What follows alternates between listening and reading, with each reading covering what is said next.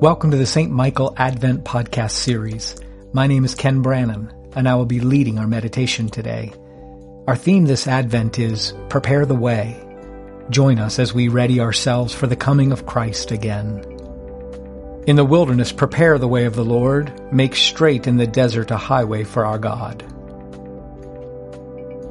A reading from 2 Peter chapter 3, verses 1 through 10. This is now, beloved, the second letter I am writing to you. In them I am trying to arouse your sincere intention by reminding you that you should remember the words spoken in the past by the holy prophets, and the commandment of the Lord and Savior spoken through your apostles. First of all, you must understand this, that in the last days scoffers will come, scoffing and indulging their own lusts and saying, "Where is the promise of his coming?" For ever since our ancestors died, all things continue as they were from the beginning of creation. They deliberately ignore this fact, that by the word of God, heavens existed long ago, and an earth was formed out of water and by means of water, through which the world of that time was deluged with water and perished. But by the same word, the present heavens and earth have been reserved for fire, being kept until the day of judgment and destruction of the godless. But do not ignore this one fact, beloved, that with the Lord 1 day is like 1,000 years, and 1,000 years are like 1 day. The Lord is not slow about his promise, as some think of slowness, but is patient with you, not wanting any to perish, but all to come to repentance. But the day of the Lord will come like a thief, and then the heavens will pass away with a loud noise, and the elements will be dissolved with fire, and the earth and everything that is done on it will be disclosed. Here ends the reading. This passage from 2 Peter, ostensibly written by Peter himself, contains classic Advent themes of waiting, judgment, and Christ's return in glory. There are those who once followed Jesus, but have shifted their allegiance to worldly things, and now cast doubt on Jesus' return. As proof of their position, they point out that things have always been the same, and nothing really changes. The scoffers, as they are called, see themselves as superior in knowledge and understanding, but in fact, they are foolish and cynical. Foolish because they imagine that their perspective is the only one, and cynical because they have grown tired of waiting.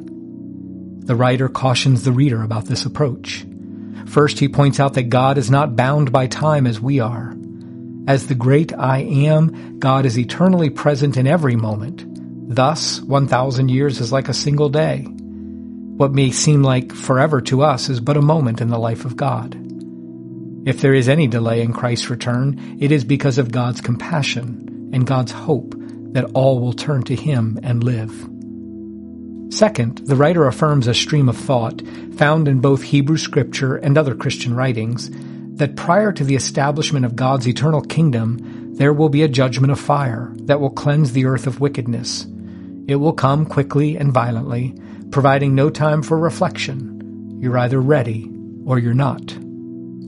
This passage has provided great fodder for fundamentalists who write songs like, "I Wish We'd All Been Ready," or dominate the publishing houses and radio waves with proclamations of doom and fear. While today's passage insists that God is compassionate and wants all to come to repentance, some of the human vessels carrying this message today sound downright gleeful about the destruction that is to come. This may be a hint that their true purpose is not amendment of life, but defeat of their political enemies, real or imagined. What I like about this passage is that it disturbs our assumptions. It moves us from a human frame to a divine frame. It troubles our sense of time and reminds us that this earth which we enjoy may not last forever in its current form. No surprise there. Those trying to get our attention about climate change have been saying that for years. When we shift our perspective, when we hold our assumptions lightly, we make room for something new to be revealed. When we accept that the love of God in Christ could break in at any moment, it makes us live each day, each moment, with intention. So I welcome this passage from 2 Peter, not because I want to scare my fellow human beings into belief, but because it decenters us and prepares us for expressions of God's truth and mercy. And even if the earth were to be consumed by fire today, I trust the words of the burial anthem often heard in Episcopal churches. As for me, I know that my Redeemer lives, and that at the last he will stand upon the earth. After my awaking he will raise me up, and in my body I shall see God. I myself shall see, and my eyes behold him, who is my friend and not a stranger.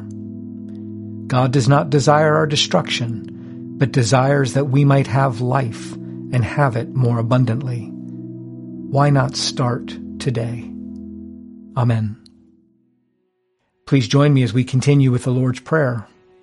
Our Father, who art in heaven, hallowed be thy name. Thy kingdom come, thy will be done, on earth as it is in heaven. Give us this day our daily bread, and forgive us our trespasses, as we forgive those who trespass against us. And lead us not into temptation, but deliver us from evil. For thine is the kingdom, and the power, and the glory, forever and ever. Amen.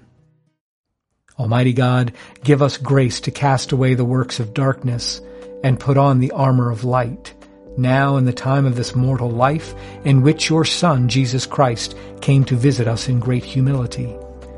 That in the last day, when he shall come again in his glorious majesty to judge both the living and the dead, we may rise to the life immortal. Through him who lives and reigns with you in the Holy Spirit, one God, now and forever. Amen.